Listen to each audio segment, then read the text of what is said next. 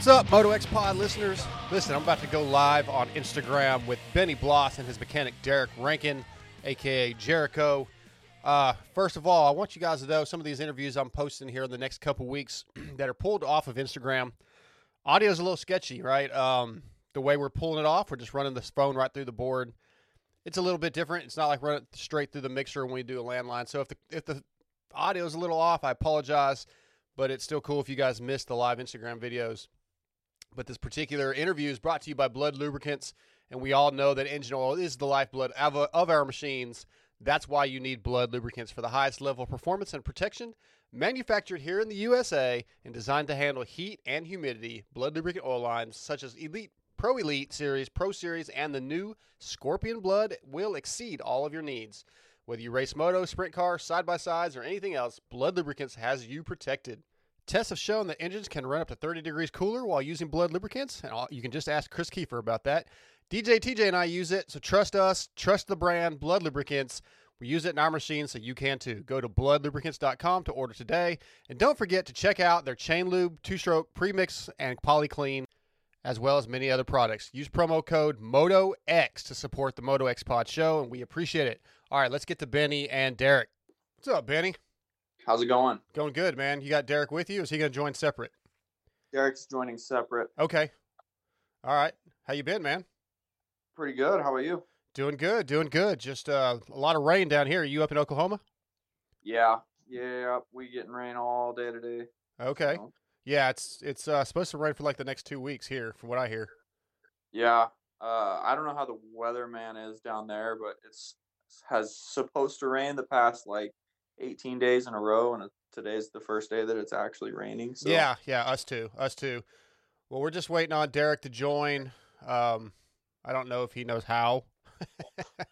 I had no idea. Yeah. Well, I had Kiefer's on earlier, and they didn't know either. So, yeah, it's Derek. If I know you, so as you're watching, you got to ask to join. There's some button somewhere. So get on here with us. We'll get this thing going. But I will start right now, Benny. So Supercross, obviously, Salt Lake City starting Sunday. Very odd schedule. 7 races in basically 3 weeks. How do you feel about that just as a whole? It's wild, that's for sure. It's going to be weird, especially I feel like if I could have picked it, I probably would have had them do like Monday, Wednesday, Friday. Yeah. Which I mean is a lot, but I feel like now it's like you're racing Sundays and Wednesdays, so it's like just enough time in between the races where you want to do something, but it's just enough time where you can't really do anything as far as like riding and working out goes. Right.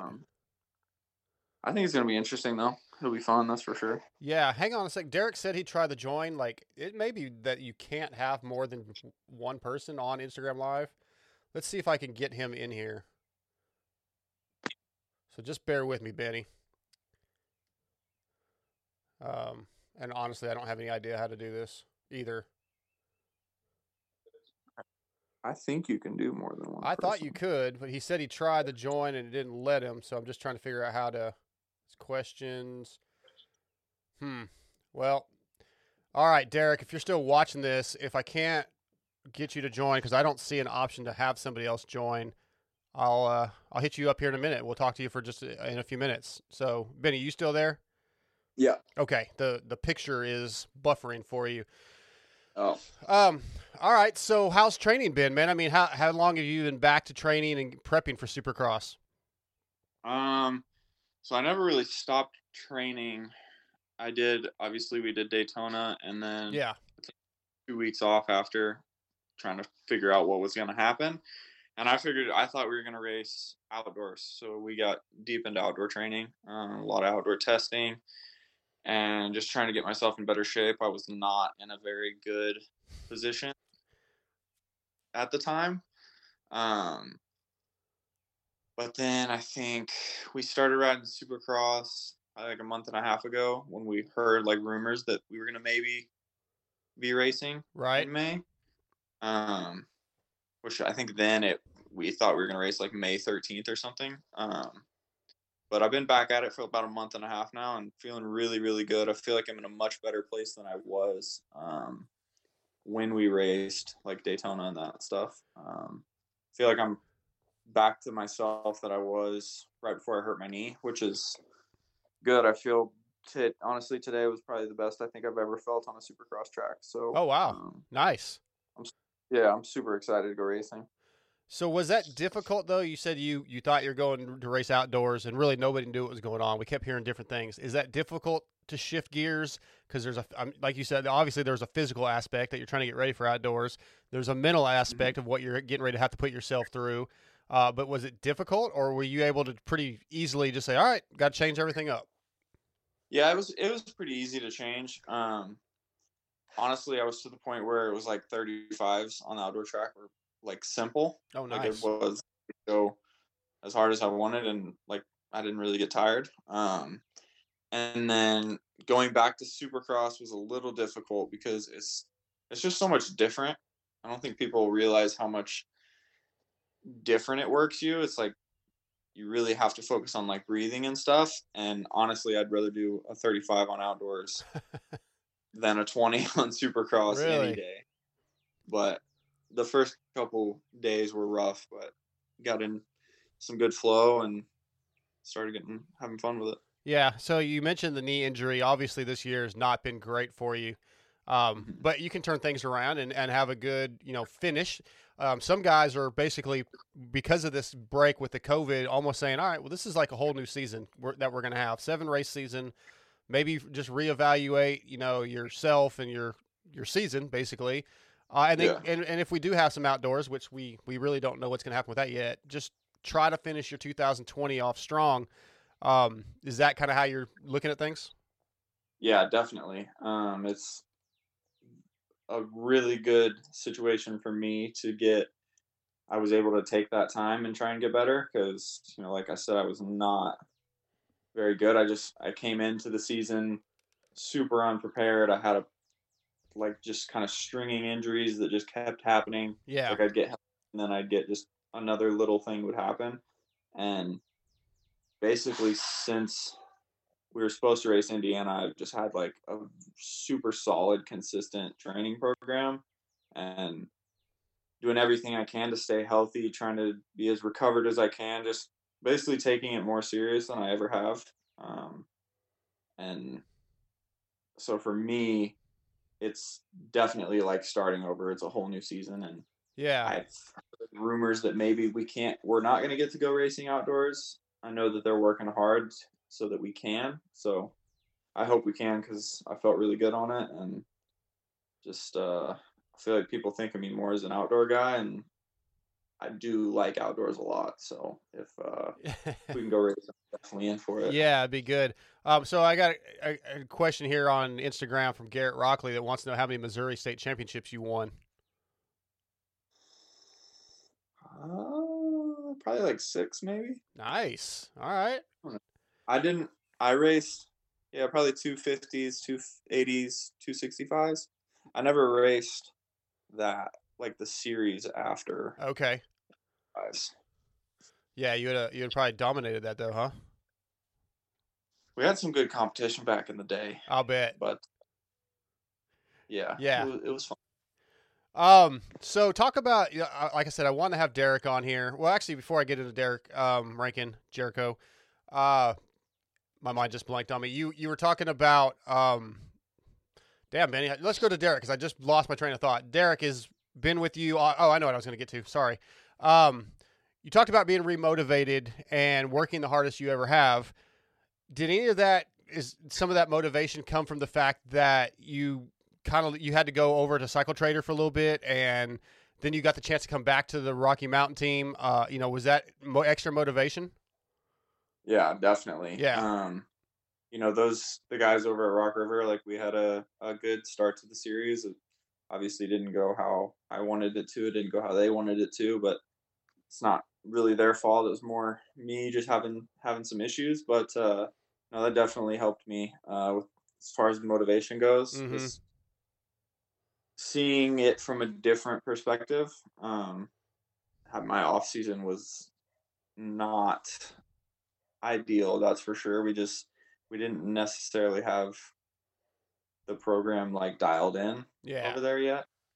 still trying to work out sponsor stuff and all that. And so to be able to come back to Rocky Mountain where the program is just so solid and like all the guys on the team are truly there for you to help you. And they just have more resources, I guess.